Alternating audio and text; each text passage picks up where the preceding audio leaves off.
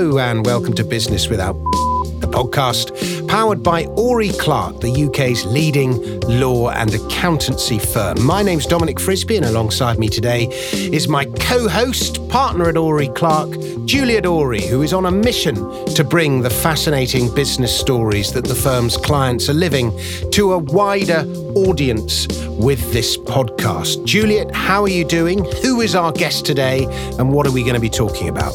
Dom, I am tip-top today. I am super excited about the afternoon ahead. So, Dominic, we kindly have today Melina, who I like to call Mel. Mel is a very prominent figure in the UK digital industry. Melina who? Melina Jakovu. Melina founded Propel in 2001 and has grown it into one of the largest independent digital talent businesses in the UK, winning a Mariah Award for the Best Large Agency in 2012. Mel is also a passionate thought leader, writer, public speaker. She has challenging debates around women in business, gender pay gaps, diversity, future technology, the effects of the gig economy, and the importance of company culture. She's been named in the Hospital Club's top 100 influential people in digital, along with Amy Winehouse. And she has also won the Mariah Award for Best Human Resource Boss. She equally loves her food, wine, and juices. We're in good company, Dom. Great stuff. So, Mel, welcome to the podcast. Thank you, Julia. I couldn't even be more delighted to be here. I just love you, seeing you, watching you, seeing you on Zoom. I'm just super excited about today because you bring a massive smile to my face with your positivity and your energy. Well, bless you, Mel. Bless you, Mel. Now, delighted to say that people often describe Mel and I as twins. Well, this is my first question on the twins issue. You have both, I mean, I always compliment you, Juliet, on your glasses, but Mel, you've got an extraordinarily funky pair of glasses as well. Do you go to the same opticians? Yes, and it's a bit of an addiction, Dom, to be honest. We don't go to the same one. Oh, do we no. go to the same one? No, but Mel's got way more than I do. So, Mel, you have run a recruitment business for a long, long time. How has recruitment changed over the past decade? Oh, wow. So, yes, a big time. So I started out in recruitment about just over 20 years ago, set up in 2001, as you opened up with. And it's changed dramatically. You know, when I first started, I hate to say this, people were using fax to send CVs. I mean, now the way the recruitment world is, it's a combination. It's marketing, it's technology, and it's networking. So you need all of those skill sets to get to people. You really genuinely do. And you know, there's this fallacy around people that are recruiters are rubbish or headhunters are rubbish. They don't know what they're... Now you need to be, as you probably did before, but even more so now because it's super competitive and lots of people are doing it. You need to just be the best at what you do. You need to be totally passionate about it, but you need to be able to use the tech and have the network where there was no LinkedIn before. Okay, so I was running around meeting people, talking to them, but it's a combination of LinkedIn and marketing and tech and people. So it's a whole thing, but it's super exciting. But you are amazing. Like wherever I go, Mel is there, meeting the people, knowing the people. She's one of the people you always want at the event or to have the chat with. I think it is really important. I mean, I know my experience is we will still use agencies. I still massively value recruitment agents and agencies. I think it has saddened me, and I've seen a lot of businesses take stuff in-house. But I find that I still think the decision makers need to be involved in recruitment and not have it delegated. It's interesting. Recruitment, there's lots of ways to find individuals to work in your organisation.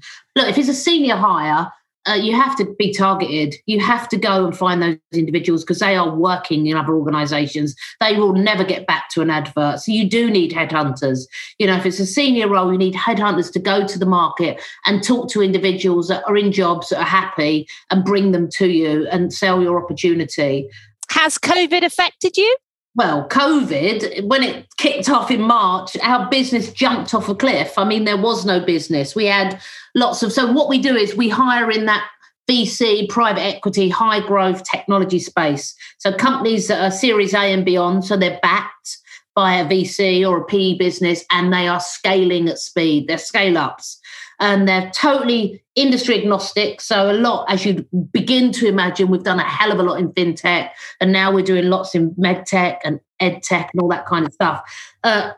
In March, when the pandemic started, we do a lot of US companies or North American companies landing in the UK. All those senior searches were put on hold, and the domestic business was all put on hold. Everything went on pause, other than a few engineering roles here and there, which candidates were just impossible to find.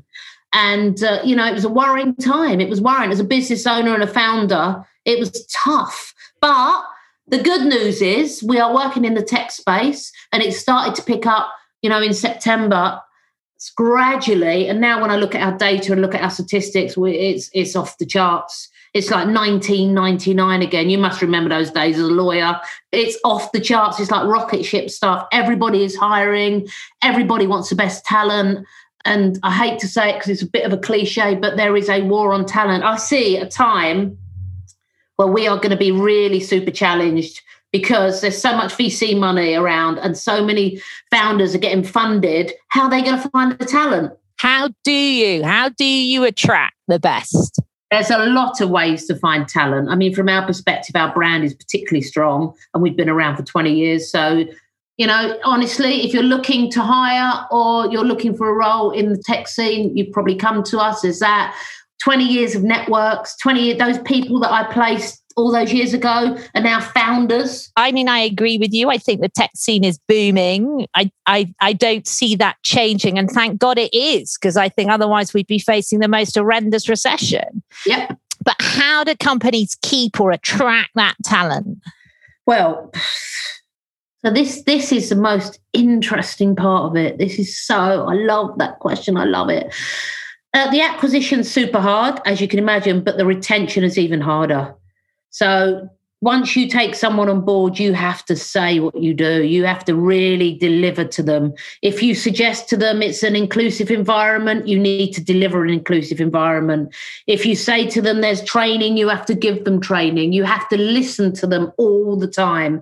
You have to give them the tools to develop and learn, and you have to give them the opportunities to be part of a culture that is actually something that they're aligned to, and the values and everything you suggest you have to be. But the retention bit is a difficult bit because we know that actually we've done so many salaries, so many survey salaries, so many salaries about why do people move. They don't move because of financial reasons, not all the time. Some of the time, not all the time. They leave businesses because they don't feel like they're being developed, or they've got the wrong manager, or there's no mobility within that organization. So the retention piece is the key bit, because the acquisition of the talent is super expensive and time consuming. So unless you have the right values, the culture, the training, all that kind of stuff, and give people a path that they feel listened to, then frankly, they just move on. There's too many opportunities. There is so many opportunities. So be authentic.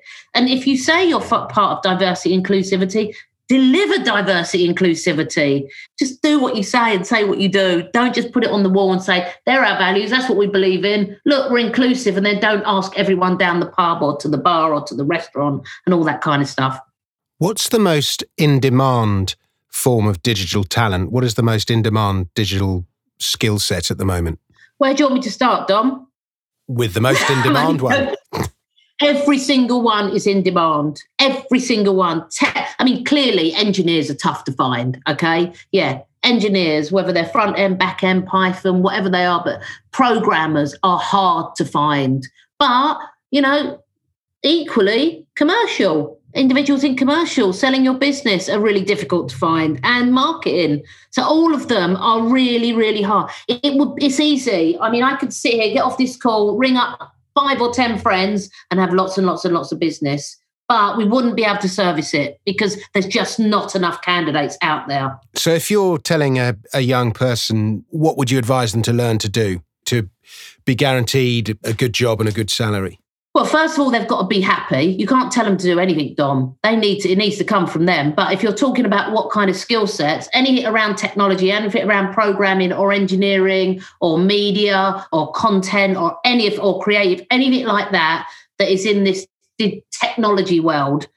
But if they want to become a teacher, so be it, or a social worker, so be it. But you're right, there's shitloads of jobs in this space. But content creation is, for example, it's very hard to make that pay on the internet. So the way to do it is to produce content for an employer rather than somebody else. Oh, on your own? I suppose, yeah, absolutely. Look, all the companies we work with pushing out content all the time. Whether someone can make money by pushing their own content out is different, right? They then become a publisher. So how do you make money out of that? I get what you're talking about, publishing in a traditional way, but with the walls and all that kind of stuff. I'm not on about The Guardian. I'm not on about that. I'm on about content creation within technology kind of spaces. I see. So now we've talked about, obviously, how do we find talent? How do we keep it? COVID has obviously hit. Now the big $50 million that everybody's trying to work out is what is the future of the workplace, right? Yeah. And I know you and I were very much in our central London offices. I mean, we would normally be on a bar stool, meeting in person, all of those things. We are obviously now on Zoom in our own homes, right? Polar opposite to the environments we're used to. Do you have a sense of what the future workplace is going to be? I mean, you are obviously dealing with all the tech companies. To me, they were ahead of the game compared to other sectors in allowing some form of flexibility. What do you think the future holds? This has turned the world upside down, okay? And it's been interesting. It's something that if I can be totally transparent, I was addicted to being in the office. If someone wasn't in the office, I was confused, annoyed, upset, couldn't understand it. Why weren't you in one? We've got an office in Soho. Why are you not here? You should be here first thing in the morning, late at night. And I was kind of part of that old school. And this has forced all of us to make change. And that change is positive change. Okay. You know, it's so funny. All the companies that we supply services to, the technology businesses, are all the technologies that we weren't using. Now those technologies are smashing out the park. They're better than they've ever been. Did you use Zoom, Juliet, before? No. I used to have a PA to set up Zoom for me because I didn't know how to do it because I thought it was too technical. What a load of rubbish. Anyway, the future of work is as follows, or the future of the working environment is, I think it's probably a mix of 2 days in the office, maybe 3. I'm annoyed with all these big tech corporates because they're naughty by saying to people, never come back to the office. That's pissed me right off because that affects the whole of those ecosystems, all the little indie coffee shops, all the little, just because they can afford to say never come back, that affects everything and that affects everyone. And that sets up a stall, which is, I don't think it's right. I think we need to be around people. I don't think we need to be around people 5 days a week, but I think 2 is adequate for all that osmosis. Mel, I agree with you that I fundamentally think there has to be a mix. I think the big techs that have said not going back, I cannot begin to tell you how many phone calls I have had with their staff or their senior management on the effect that has had mentally. Yeah. And the fact that they are losing staff because the thought of now they're going to have a job that is fully remote, they're not up for. And I think what's interesting is we seem to have come a full circle, in my view, that we were all in the office. Everybody wanted flexibility and everyone wanted to work at home. We've now all been at home and now we're all like, actually, most people want a mix and want a hybrid, right? Yep. And want an ability to do that. And I don't think that you can innovate. I don't think that you can build or be together fully remotely. I think you've got to be together.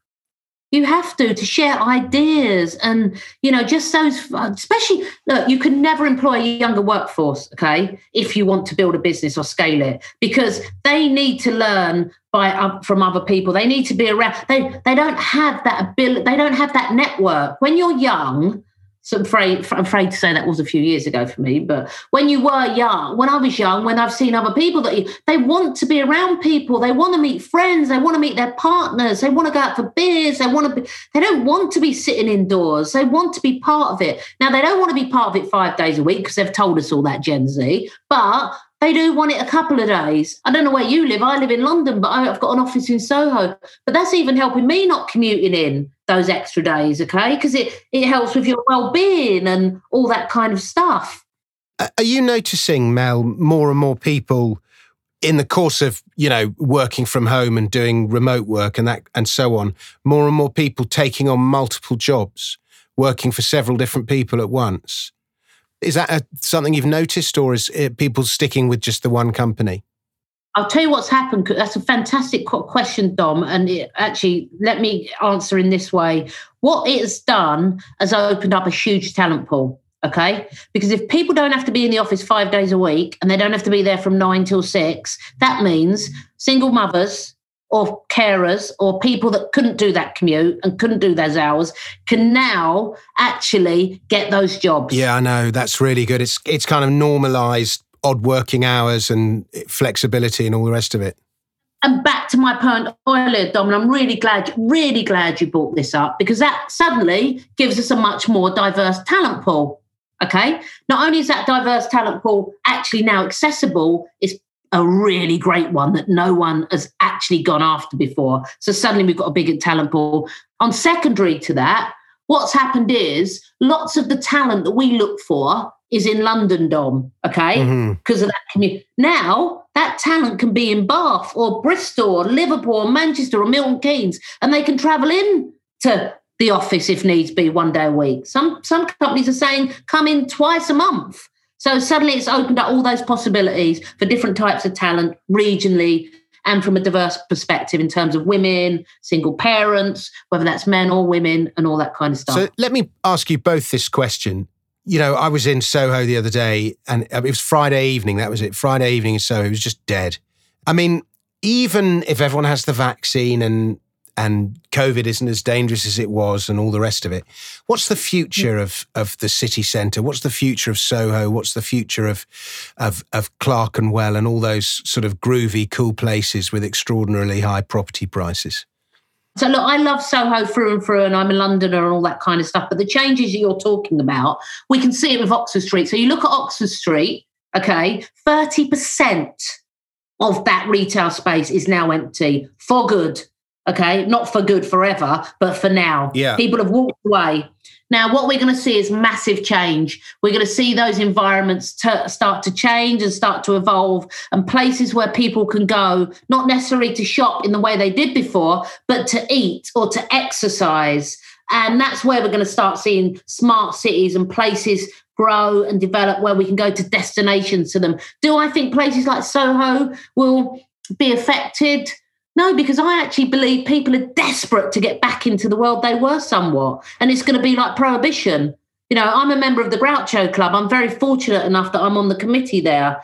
That place is now booked for the next 6 months. You can't get a seat in any of these places now because it is going to pop back. It will pop back differently, but it will pop back. And we will see regeneration as well, which is great, right? There will be change. We knew that e-commerce was taking over, and we knew that traditional way of shopping had changed.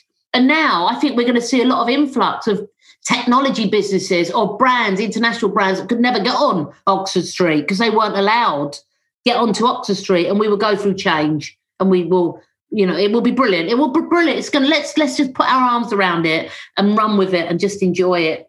Look, I friggin' love London, right? Who do you meet in the world that doesn't love it as a city? So I believe it will come back. I agree with Mel, it will be different. But look, in seriousness, I think change will come. I think obviously the pandemic has sped stuff up, as we all know, but I think it's stuff that potentially would have happened anyway. I think there is demand for people needing to be together. I think we will want space to be able to do that. So I was discussing that. I think people will need the same space as before, because if COVID carries on or whatever's going to be next or what have you, we have to learn to live with it. So we need an environment where there's space, and then you need space to get groups together to be able to innovate. Yeah. I love that. I'm so behind that. And just think, if the traditional working space has gone, you could have parts of like empty bits of Debenhams where you could have an innovation day with your company and spend lots and lots of money. Instead of spending thousands on an office you go into every day, you could spend that once a month and there'd be loads of food stalls, and there's just so much. There's so much good stuff out there that we can make good out of a bad scenario, and the world was ready for change. Like in the old days before the internet, if you wanted to get a good job, you would, you'd dress the part and you'd maybe go and hang out at the bar where you knew everyone from that particular company would go to, and you'd network and you'd network in the physical world. How does digital talent network in the digital world? I know, this is such a great question, okay? And it's back to my point earlier, Dom, which is, if you're older and mature and you've got a network, it's simpler, it's easier, okay? If you're young, this is tough. Yeah, you don't know anyone apart from the people you were at school or maybe university with. But you're tech savvy, right? So you know how to hustle and you know how to sort of connect with people in the ways that probably we don't, that you can do it. But let's face it, you're never that, I keep saying it, but that face-to-face, that looking at someone, that chemistry, you can't get that on Zoom. You can get bits of it. Look, we're not going to be in this world forever. The last year has been awful for many people, but on a senior level, to get to people on Zoom, if you've got a big network, which most of us have at this level, is easier somewhat. If you're younger, it's tough. But things are going to change because we've all got the vaccine coming, Dom. But I also think the younger ones, they network like we never would. Yeah. So through gaming, through different things. Yeah, it is a big thing. Mel, I want to ask you, do you believe that there is a glass ceiling? I think it's really tough to get to the top if you're not just gender from a female perspective, but any minority group. I think there are definitely levels to that you can't rise beyond. So, yes, I think obviously at the top, if you pull the stats, probably the majority are white male, right? Yeah. And there is a lack of female. But you and I are both female owners, right? Yes. Do you feel you're treated any different? Well, not suddenly, but we are starting to take things like Black Lives Matters, like gender pay gaps and all that a little bit more seriously than what we ever have, right? We are. But how many companies really have a proper diversity and inclusivity plan? How many of them have a real code of conduct? How many of them are making sure they're hiring the right people? How many of them have stakeholders that are from minority groups? That's a question. And I think if we digged into the data, there wouldn't be many. Okay. And if they've got none of that, then they've got no systems in place. They've got no social corporate responsibility in place to hire the right people. I don't know. Look, I'm not saying there's not changes, and I know there's more diversity in younger groups now. I do. But it's at senior level still that is quite difficult to penetrate. What do you think would help? Oh, God, there's the code of diversity, inclusivity, a proper code of conduct. Being brave and being bold and actually hiring people that don't necessarily fit the bill at the top. Okay. That's that chap from Reddit, Serena Williams' husband, he took himself off the board because he was a white man and he just put someone else on. He said, there's no diversity on my board. I'm still going to be the owner, but I'm going to go out and hire someone that's different. So it's about being brave and being bold and not doing what we've always done. So, back to the point, have you seen these statistics? I talk about them all the time. 7% of decision makers in VCs, only 7% in VCs are women, right? This is what's having an effect on all of this.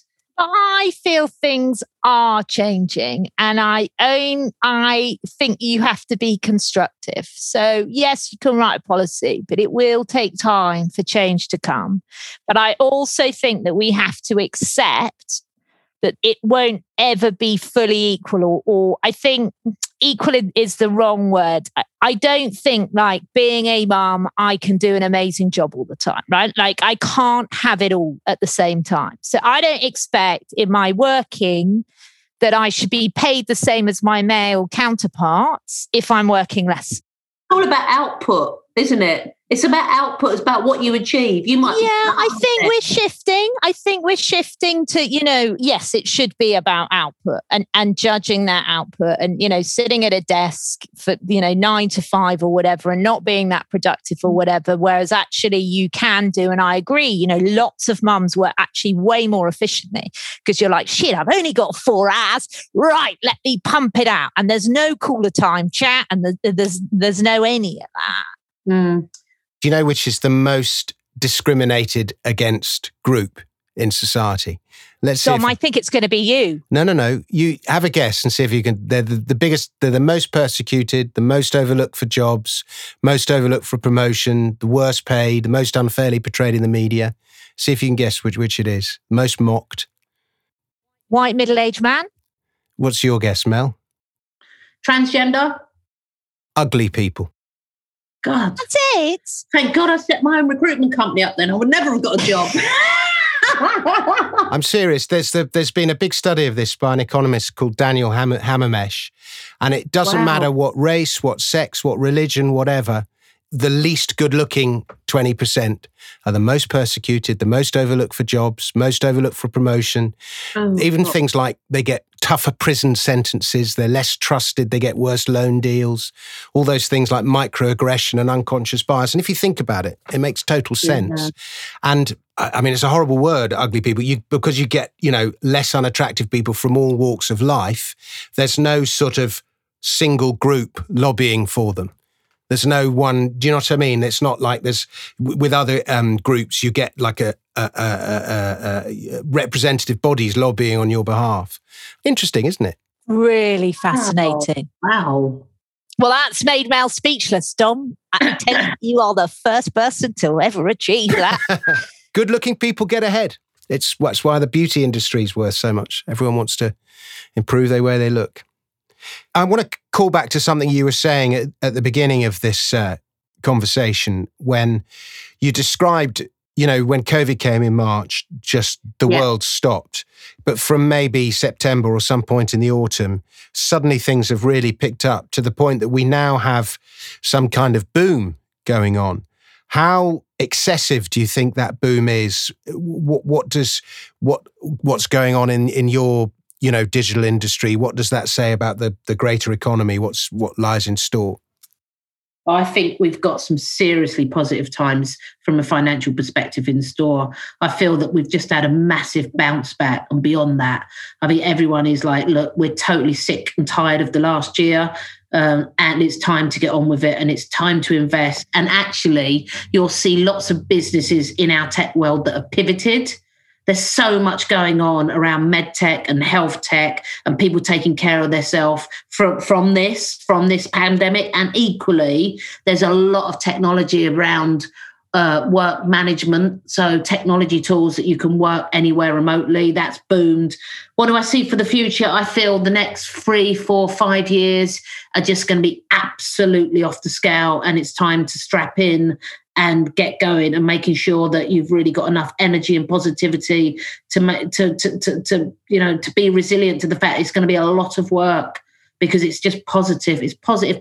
I think people are going to start spending money. They want to get out. They want to go into hospitality. They want to get to restaurants. They want to get to bars. It's going to be totally like prohibition. I mean, I don't know what you've seen, Julia. I don't know. I was about to ask just that question. What's going on in the law and the accountancy? No, it's absolutely fine.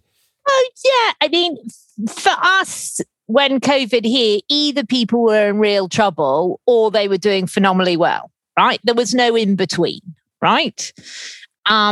We have remained really busy.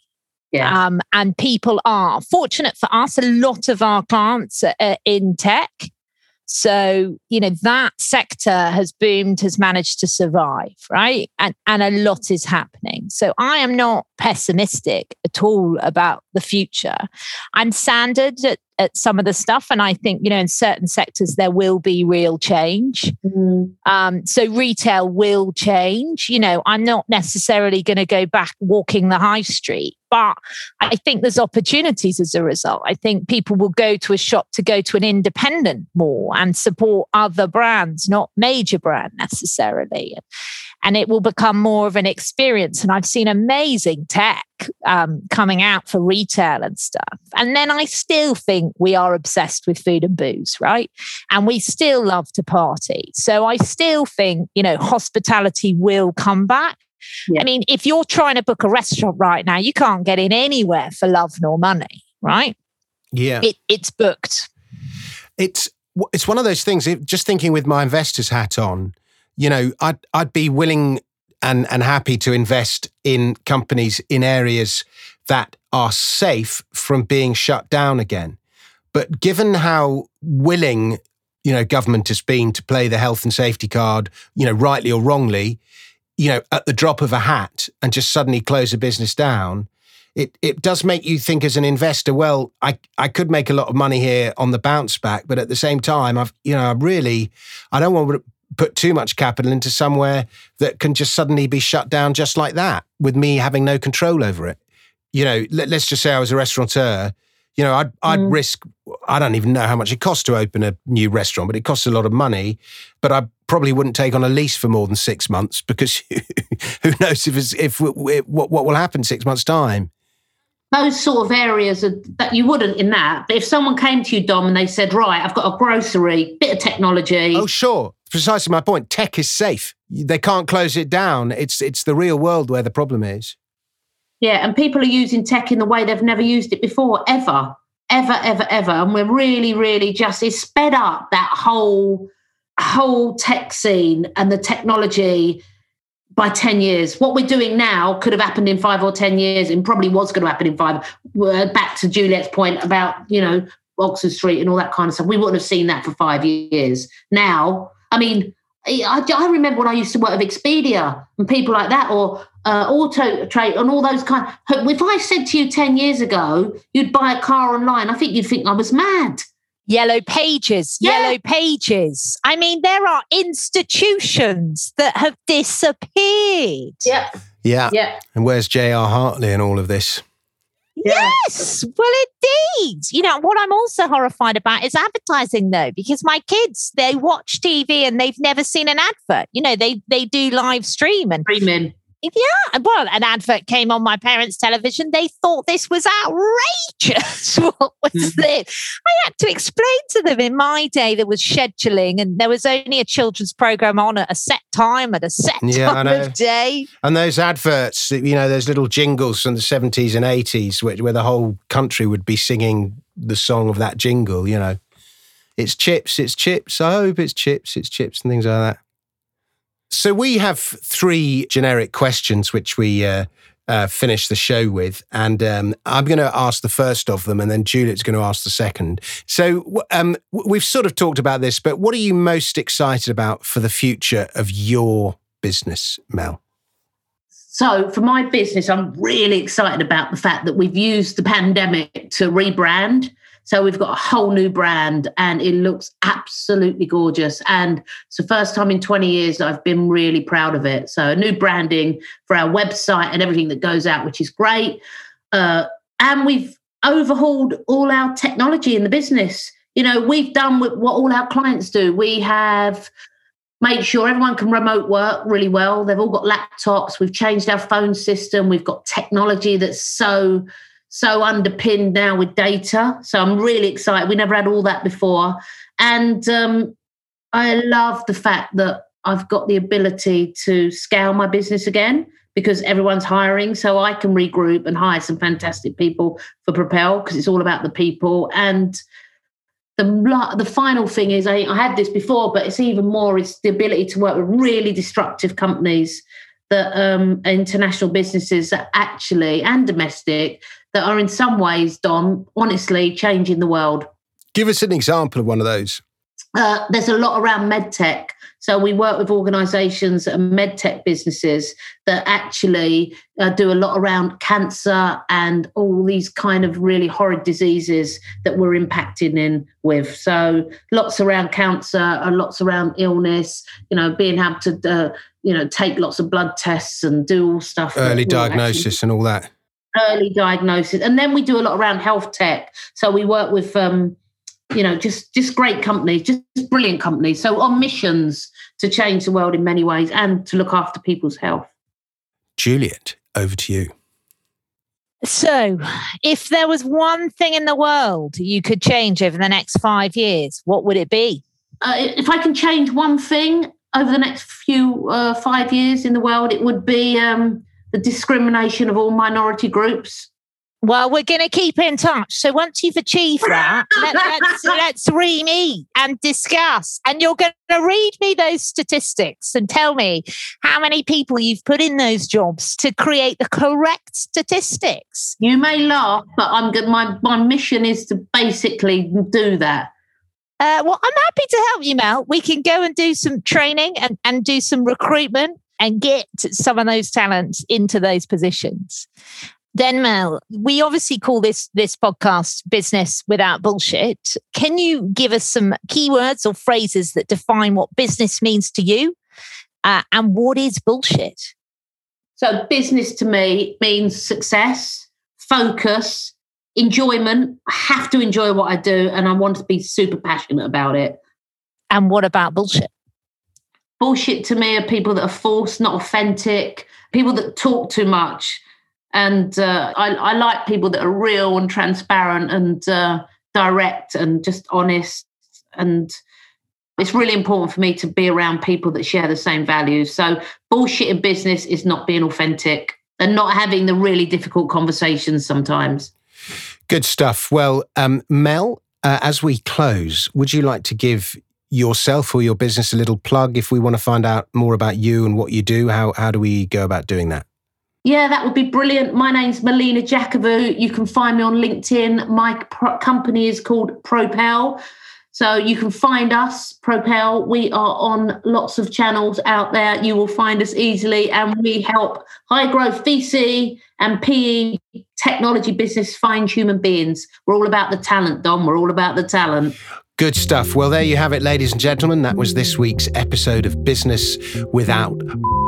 Thanks once again to our guest, Melina Jakovou, or Mel Jakovou, for joining us. A big thank you to you, dear listener, and we'll be back with another episode at the same time next week. In the meantime, please do rate and review us on iTunes or wherever you listen to your podcasts. And remember to follow us on Instagram, Twitter, Facebook at Biz Without BS, B-I-Z Without BS, where you'll find more helpful business content. You can also subscribe to our YouTube channel by searching for us using the hashtags Biz Without BS and Ori Clark.